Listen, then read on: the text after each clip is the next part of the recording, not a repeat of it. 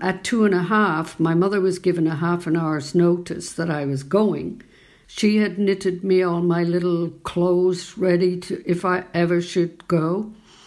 She had put those on me, and she walked me up the corridor to the nun, who took me from there. And that was the last my mother was ever to see of me. That's how it was arranged. Justice plays an important role. I consider this tribunal a false tribunal and indictments false indictments. Such abhorrent crimes must not go unpunished. Proceedings will be long and complex. All rise. Welcome to Asymmetrical Haircuts. I'm Stephanie van den Berg. And I'm Janet Anderson, and today's episode is supported by justiceinfo.net.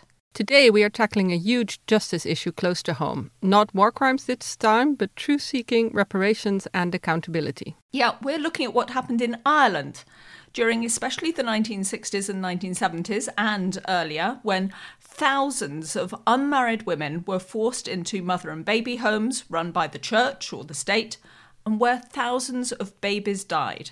A special commission was set up to look into what happened, and after 6 years of work, it has said a lot. It said, for instance, that Ireland was a, quote, especially cold and harsh place for women at the time, that they suffered serious discrimination, and that, quote, women who gave birth outside of marriage were subject to particularly harsh treatment, end quote.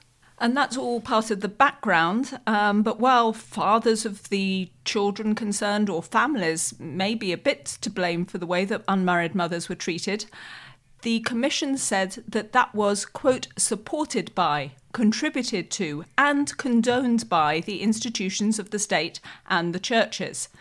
Now, to discuss all of this, we're joined by a couple of people. We have Mary Harney, who was born herself in a mother and baby home, and she was illegally taken away from her mother, forcibly adopted. She's also, though, a recent law graduate in Galway, and she's currently a tutor at the Human Rights Law Clinic at the National University in Galway. So, Mary, hi. Hello, how are you? I'm well. Mary, I mean, considering your background, I'm sorry to kind of summarise your, I'm sure, much more deep and much more important story than we've just put in that one line. Did you talk to the commission and tell them that this was your story? What's your role in this? I was born in Bessborough in 1949, so I'm 72 now. And I wasn't adopted because adoption wasn't legal at the time I left Bessborough. I was with my mother there for 2.5 years. And when we say we were with our mothers, that's something we use, a loose kind of term, because we weren't in the same buildings as our mothers necessarily. Our mothers were not the women looking after us. It could be some of the other girls, some of the other mothers, but it wasn't always your own mother that came to feed you or hold you or change you. And we were in cots, we were in metal cots, rows of cots. We were swaddled down sometimes, like where we couldn't move our hands and our little feet. But at 2.5, my mother was given a half an hour's notice that I was going. She had knitted me all my little clothes ready to, if I ever should go. She had put those on me, and she walked me up the corridor to the nun, who took me from there. And that was the last my mother was ever to see of me. That's how it was arranged. I was handed over to two strangers, elderly strangers at that, and the nun came back and took my clothes back to my mother, who had so lovingly knitted them for me, and said she won't be needing these. Her new mother has got her clothes. This was the kind of parting that really was such an emotional tragedy for women and children.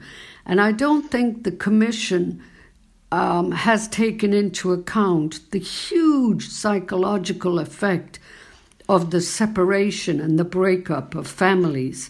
Mary, I really want to get into the more of the detail of that. You've already come out with an incredibly important critique, I imagine, of the commission. So let's come back to that in a moment. But first, let's also introduce our other guest. We are also joined by Maeve O'Rourke. She's a lecturer in human rights law. And Maeve, maybe you want to tell me where exactly?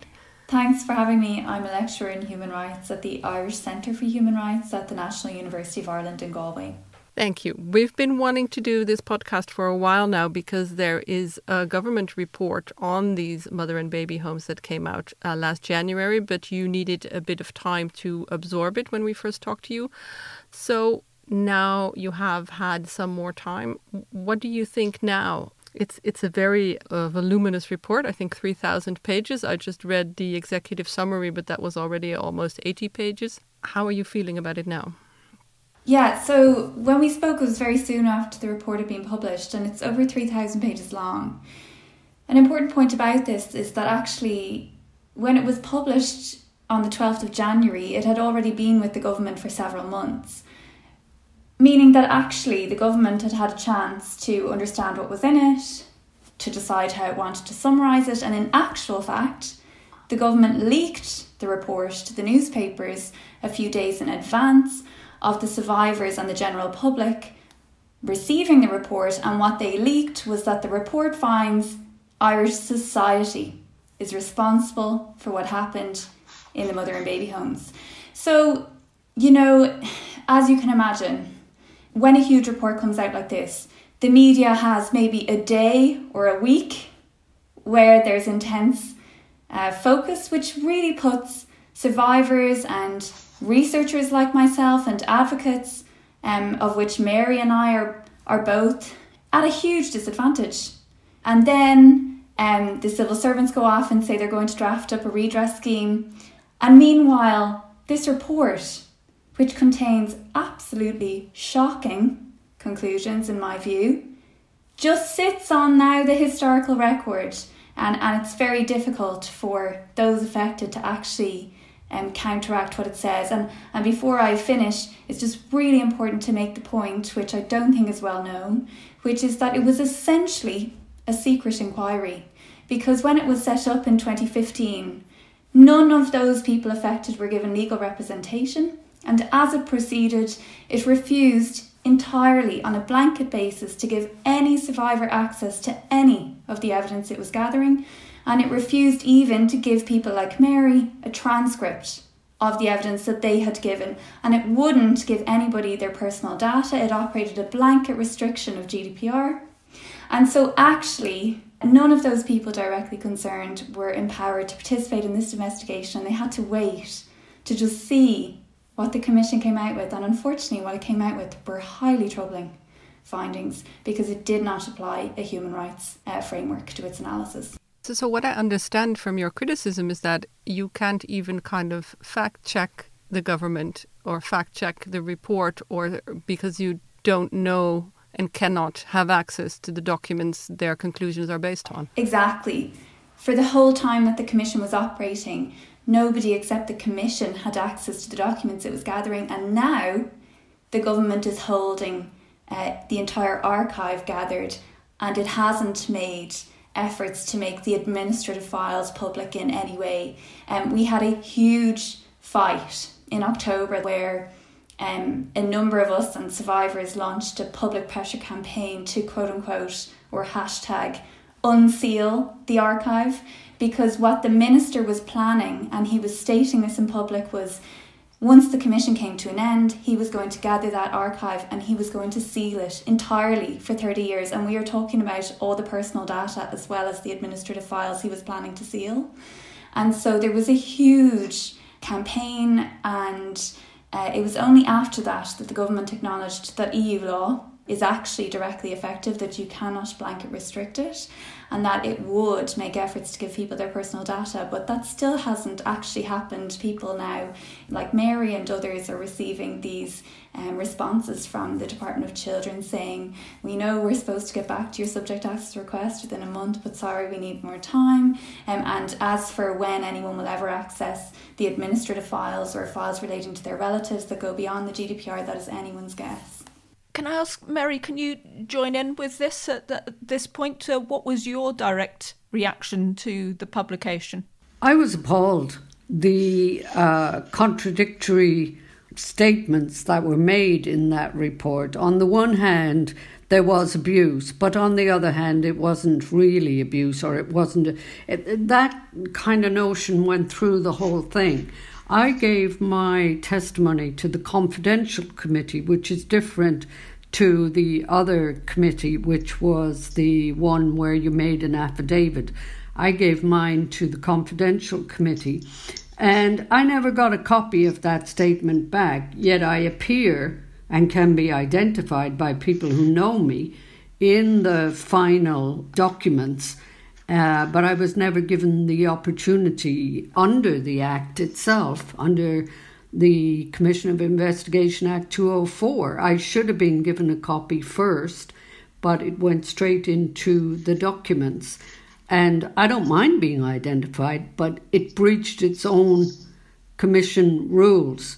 So that was one thing. But the report itself, even before the commission was formed, Ireland's own Commission on Human Rights and Equality asked the government to, said basically, and I'm going to have to read this because it is so important, before setting up the commission, IHREC told the government that it was critically important that the investigation should take place in a human rights and equality framework, and that in particular it should conform to Ireland's human rights obligations under its own constitution and under its international human rights obligations.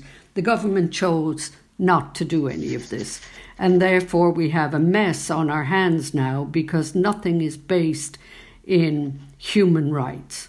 And just to circle back slightly with Maeve, why was the commission set up? What was the spark point for this actual commission being set up? Well, this Commission of Investigation into Mother and Baby Homes and what was called representative sample of 4 county homes. There was actually a county home in every county. But this was the third in a series, if you will, of state inquiries into church-run, state-funded, residential, carceral institutions. First we had the Industrial and Reformatory Schools Inquiry from 2000 to 2009, the Commission to Inquire into Child Abuse.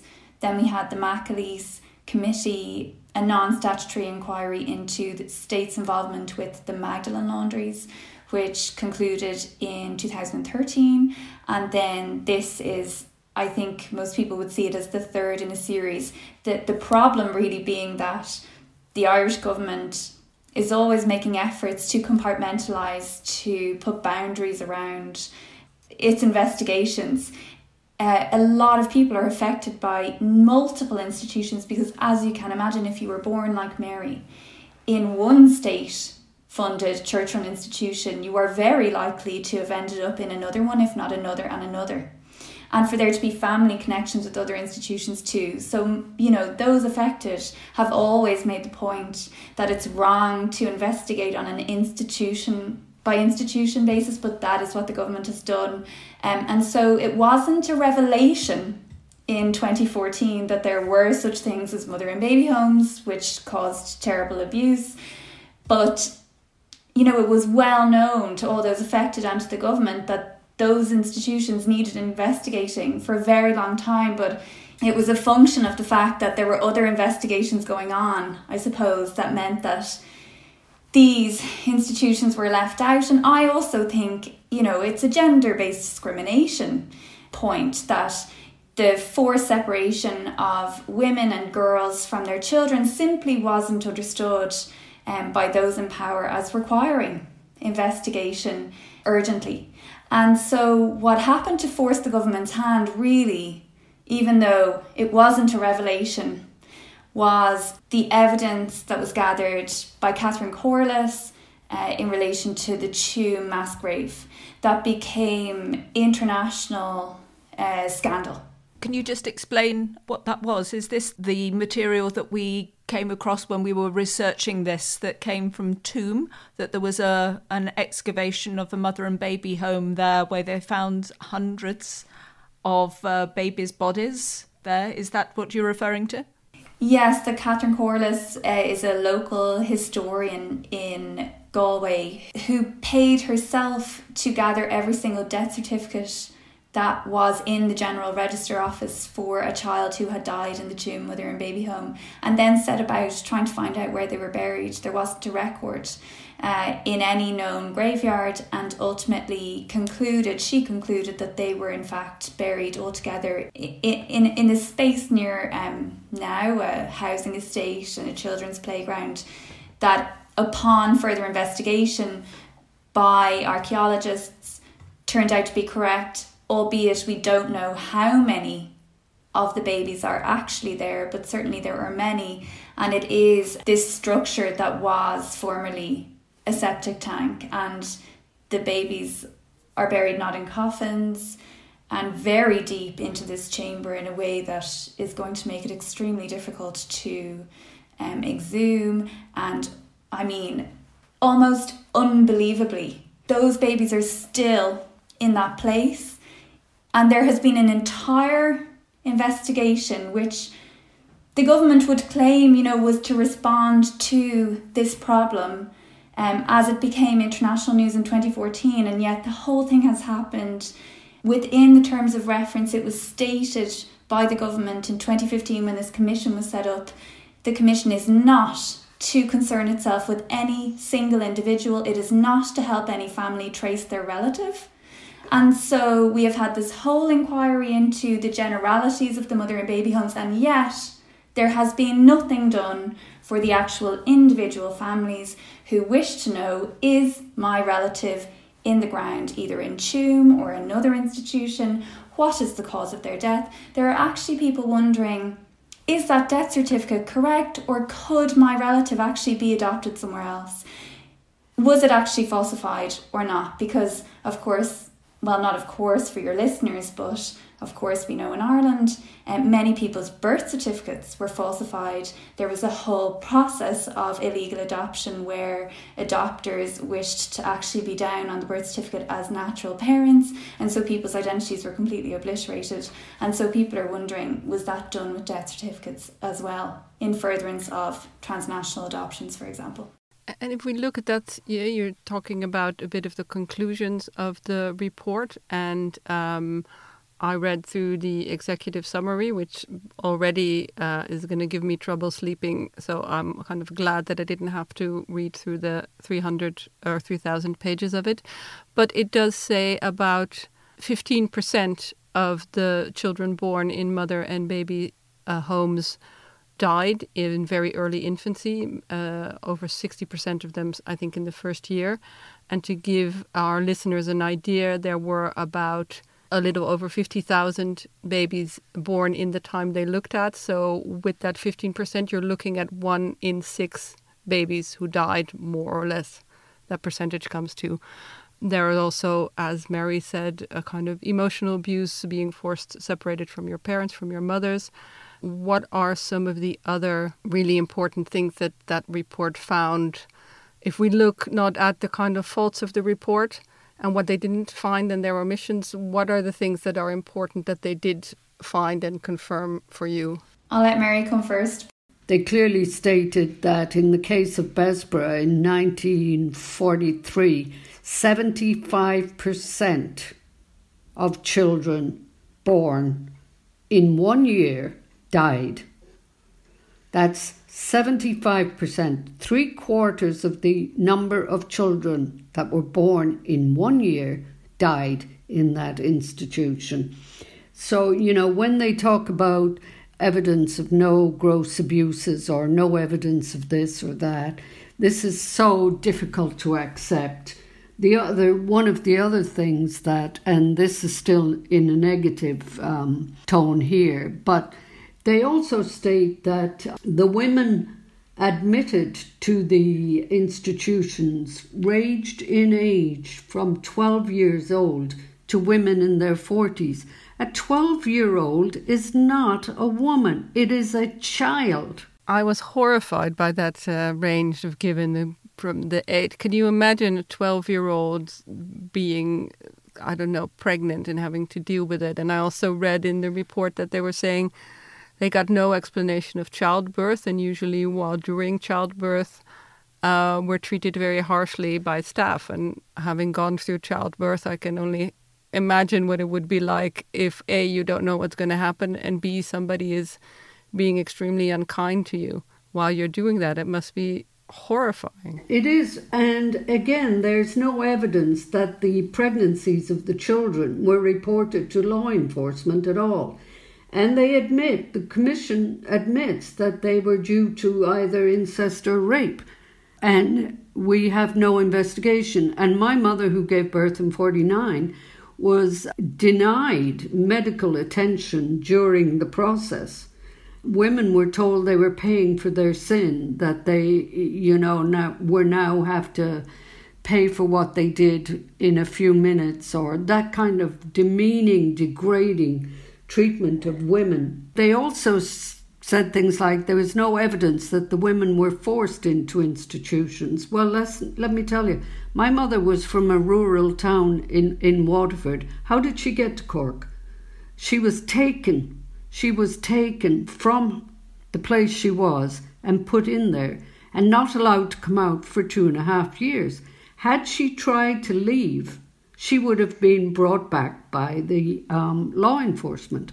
So to say that women weren't incarcerated, it beggars belief, because arbitrary detention is the name of the game there. Arbitrary. These women had not committed any crimes. They were detained. And again, this goes to the heart of human rights. Enforced disappearance, trafficking of children by falsifying adoptions and falsifying information so that they were taken to America.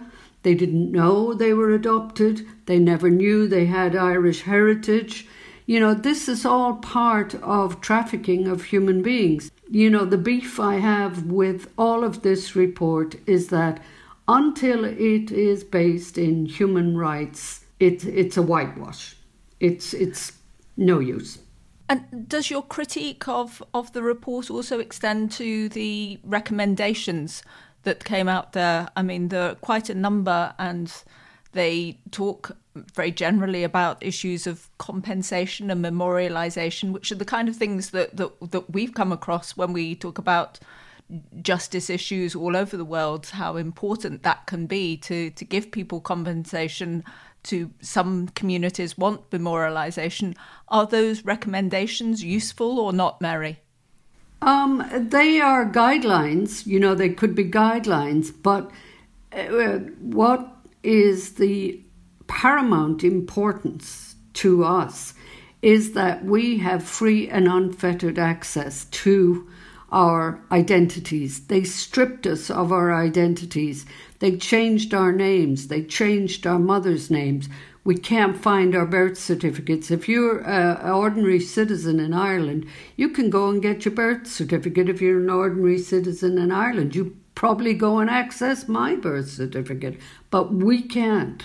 So they stripped us of identity, dignity, human rights, and to say that they want us now to have access to our documents is a great recommendation. However, there are barriers put up to stop us, and mostly it's the misinterpretation of GDPR and freedom of information. So there are great obstacles in the way of accessing. So to recommend it without a solution is as bad as offering somebody a chocolate teapot to make tea in. It's just nonsense. A lot of it is. Now, to recommend compensation, many people just want an enhanced medical card and financial recompense. And that's fine. That is what they want. But a majority of us want restorative justice. We want transitional justice, recognise the pillars of transitional justice. Instead, what we're getting is a term made up by the government called restorative recognition. What does that mean? They came up with that Mickey Mouse term, without explaining what it means. It means recognising we were in the institution and maybe, giving financial compensation. However, I was also incarcerated in an industrial school for over 11 years, and I went to that commission. And the compensation there was based on whether or not you could prove you were in the institution, which is going to be hugely difficult with the mother and baby institutions because we can't get our records to say that we were there. We had to sign that we would not, we were gagged essentially, not to tell anybody how much we got on pain of imprisonment. This is not compensation. This is not redress. This is not adhering to the tenets of transitional justice or restorative justice. And until we get this kind of justice, we're not going to be satisfied.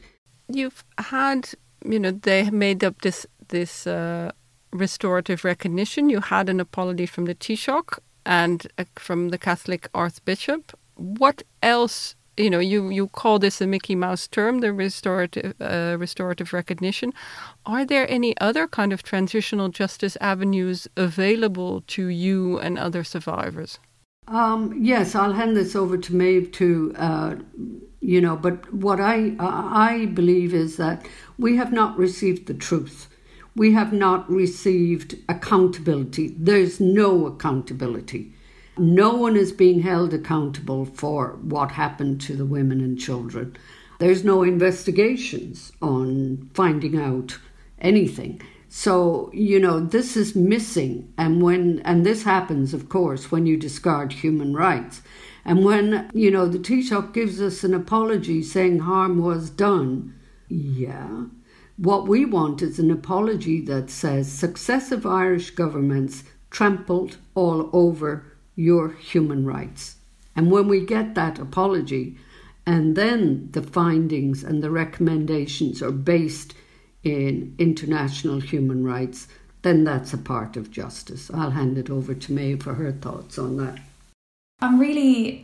It's very upsetting really just to listen to Mary make so clear that the last 6 years of the Commission of Inquiry, in my view, were an abuse. Because, like you asked Stephanie, but can we focus on the good things in the report or the good, useful findings?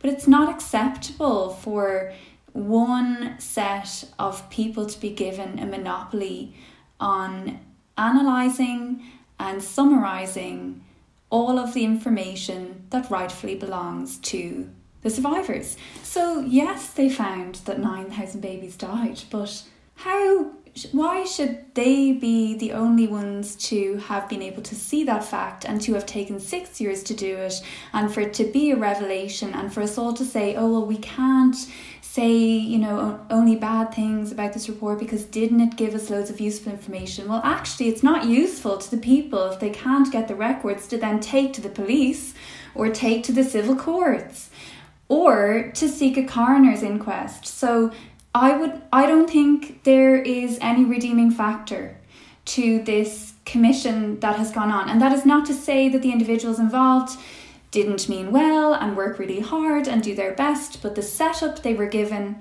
and to an extent that they chose to operate, was completely unacceptable, because the very first thing, as Mary says, that survivors and victims of these gross and systematic human rights violations, which absolutely include torture and enforced disappearance, the very first thing that they need is information.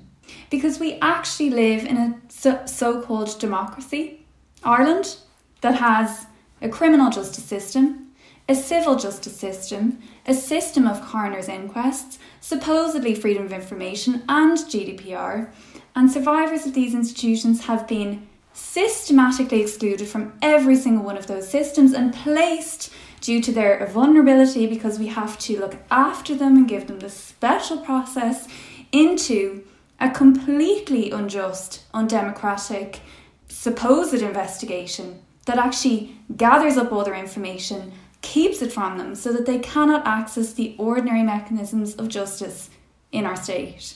And now we have a narrative, and Mary gave some of the conclusions of the commission, and I can give you some more, but we have essentially a narrative that says human rights abuses did not happen in mother and baby homes. People are upset They're sad, but they were not incarcerated. They were not forced to enter. They were not forcibly separated from their children. They claim they didn't give consent, but there is no objective evidence that that is true. Their testimony is contaminated.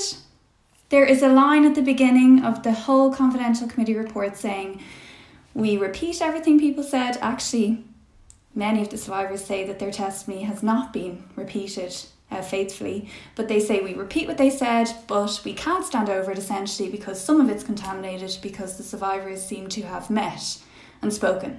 But they don't say which bits of the testimony are contaminated, and then they essentially give a national historical record, and this goes to national education. So not only are the survivors denied accountability in the ordinary justice sense, but even the type of education that they want to see in schools, in universities, is going to be affected by this national record that had human rights nowhere within it and that did not allow the survivors to participate. So I just find it so upsetting that basically the survivors are actually in a worse position now than they were 6 years ago, in my view. And as you can hear from Mary, they just want access to what citizens of Ireland would think they're entitled to if these kind of abuses happen to them. If we loop back, because there's a similar case in the Netherlands where there's a government commission looking into unmarried mothers being forced to give up their children for adoption and the involvement of the Dutch government and Dutch child protective services in that forcing. They have that commission, but parallel to that, there is one of those mothers who started a civil case. But what I understood from you is that the survivors here and the victims here were kind of kept away from being able to file a civil case because the commission was ongoing? Well, in practice, during the commission, because it wasn't giving anyone access to the information, it's very difficult for someone to take a case. Because, of course, with the historical case, you need to show that the court should disapply the ordinary statute of limitations. And really, the only way you can show some defendant can get a fair trial, even if it's the state, is that there's a huge amount of documentary evidence that can form the basis, right, of the case. So being denied access to the archives de facto denies you access to court. But also, we have heard evidence only 2 days ago, survivors were giving evidence to the Parliament around the legislation that the government is planning. They're planning legislation to ensure some exhumations, but they're only doing that on condition that the coroner's powers are disapplied. So the government does not want to apply the coroner to any of these deaths. And survivors were saying, I made a missing persons report to the police, and the police told me several times, oh, sorry, the Commission of Investigation is dealing with this. We can't talk to you, essentially, because there's a commission. But that's not right, of course, because a Commission of Investigation cannot displace the ordinary criminal justice mechanisms of the state, which is my point, that people are being kept outside their citizenship rights, as was the case with the institutions in the first place. And then Mary referred to previous redress schemes, and as I said, so many people were affected by numerous institutions, like Mary. And the previous redress schemes for the industrial schools and the Magdalen laundries have required waiver of rights. So people have had to sign to say we will never sue the state. Or in the case of the industrial schools, we'll never sue the state or the church.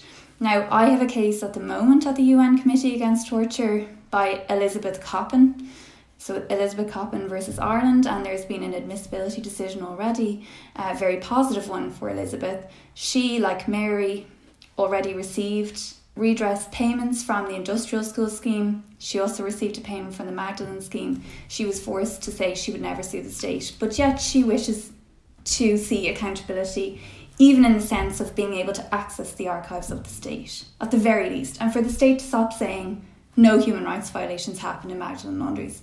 So she went to the UN Committee Against Torture with an individual communication. The government said, hold on, she can't come here. Committee has no jurisdiction because some strange argument about she hasn't exhausted her domestic remedies because she's not allowed. We told her she couldn't. She signed a waiver. She can't come here to complain to you. And she voluntarily signed this waiver. So she's voluntarily not exhausted her domestic remedies. And the UN Committee Against Torture said torture and freedom from torture and freedom from ill treatment is an absolute right, of course. and you cannot be forced to sign away your right to accountability, and so this waiver is unenforceable in respect of our jurisdiction. And we are going to hear this case. And the other hugely important point is that Ireland only ratified the UN Convention Against Torture in 2002, which is many years after Elizabeth Coppin was in the Magdalen laundries, and the committee said, as we know, its continuing violations jurisprudence states that on the date that Ireland ratified in 2002, it then took on obligations to investigate, to ensure access to complaints mechanisms, and actually also to ensure redress in respect of alleged or proven abuses that happened even before ratification. Mary, you're in your 70s now and you're working really hard at this area. Do you imagine that you will see real justice in your lifetime? I was hopeful when the commission was set up.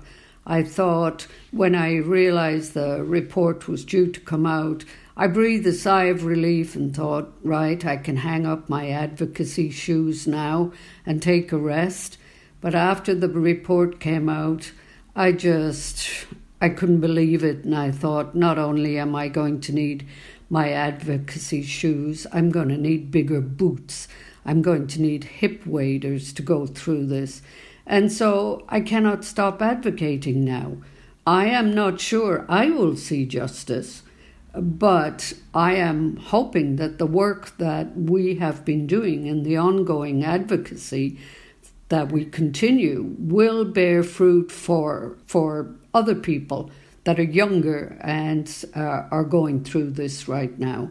But as for myself, I'm hoping I will see justice. I always hope.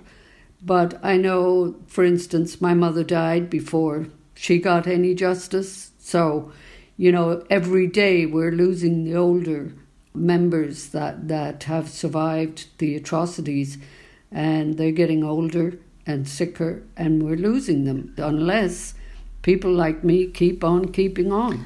And if you do get access to the archives and your personal information that you're kind of fighting for, or that's one thing you're very much advocating now, what do you still want to know? Because you seem to know really a lot about your life, and you've managed to find your mother as well at a later age. So why is it important for you to see the personal files? Is there something there that you still want to know? Yes, I want to know about my mother's life there. She was in that institution for 2.5 years, yet I'm told I can't find out anything about my mother, even though there could be mixed information, which is partly mine and partly hers. But no, I can't find out. And my mother was not forthcoming, as many mothers aren't, about what actually happened to them. You'll often find this with survivors of other atrocities too, that they don't want to talk about it. And so my mother didn't tell me everything, and I want to find out the truth. I wanted to thank both of you very much for taking part in this. I mean, for me, it's a real revelation, all of the details that you've given, not only of what the Commission had to say, but what wasn't there and how much more work there is still to be done.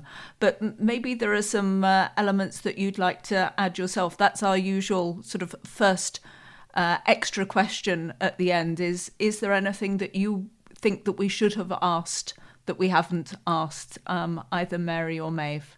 I would like to recommend that, one of the parts of the memorialisation is to educate the young people to ensure these atrocities never happen again. And this is where the Irish Human Rights Centre at NUI Galway comes in. Maeve runs a clinic that is a hands-on process for young people to work with other advocates. And this year, one of the groups that I'm helping Maeve tutor has created a pilot scheme for educating teenagers and taking it into the schools, the history of this dark chapter of Ireland, because it's not included in any history books. And so we're taking it in with the view to a human rights based element, but it also contains history, and it's going to help young people to never forget what happened and to ensure it doesn't happen when they're adults.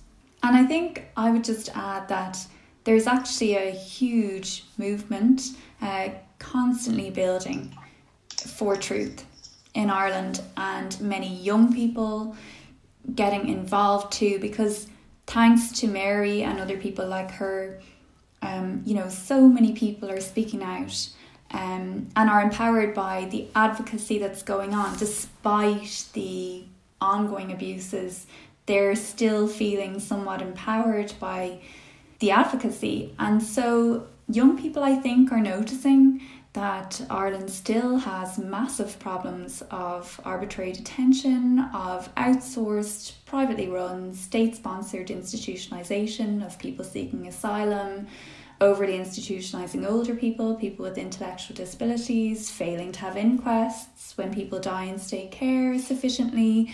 The Catholic Church was adamant from the foundation of the Irish state that it was going to provide social services and that it did not want state interference, but it wanted money. So we have major accountability problems in Ireland when it comes to the whole sphere of social care.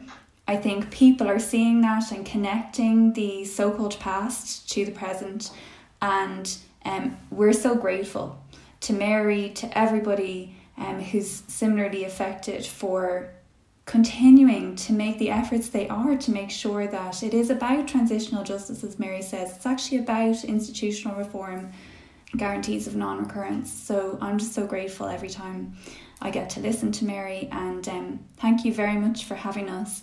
And maybe one thing that is relevant to our European audience is that Mary and I are very involved with others in proposing the equivalent of the Stasi Records Agency as a model for creating that national archive. And we have worked closely so far with Dagmar Hofstadt, the spokesperson for the Stasi Records Agency, who visited the National University of Ireland in Galway for a session that I ran a couple of years ago, and we've really taken that on and proposed that to the government as the way forward on records.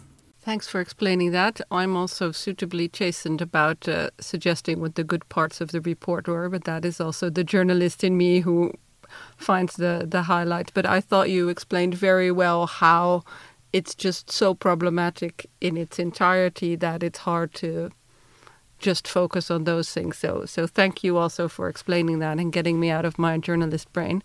Another question we always ask on Asymmetrical Haircuts, which is unprepared for both of you, is are you reading, watching, listening to something that you can recommend to our listeners? It doesn't have to be legal. I assume you're both doing lots of human rights things, but it can also be entirely unrelated if you do something to get your head out of human rights. Mary, do you have anything that you can recommend or share with us? I'm a mystery buff. I love to go into escapism, so I'm a big fan of people like Agatha Christie. We're not talking about Booker Prize stuff here, but it just helps me to transition my brain at night, because there are some times when my PTSD will reoccur and I have to break away and engage with other things. I go for long walks. I pet every dog I see, whether the owner realizes it or not. So, if you want to know about the real situation of trafficking, then I recommend people would read Mike Malot's book called Banished Babies. And that will give you a much clearer picture of how deep church and state were involved. There was no separation. But for light-hearted stuff, choose anything else. Understood. We are all big mystery buffs and dog and cat petters ourselves, having to follow lots of war crimes and things. Maeve, what is your... I'm afraid that my recommendations are still human rights related. because I do this work mainly in my spare time. So actually my evenings and weekends are, very much spent a lot of the time on these issues. And so what I'd recommend to people if they're interested in the ongoing advocacy, because, there's so much interesting work and hopeful and creative work going on.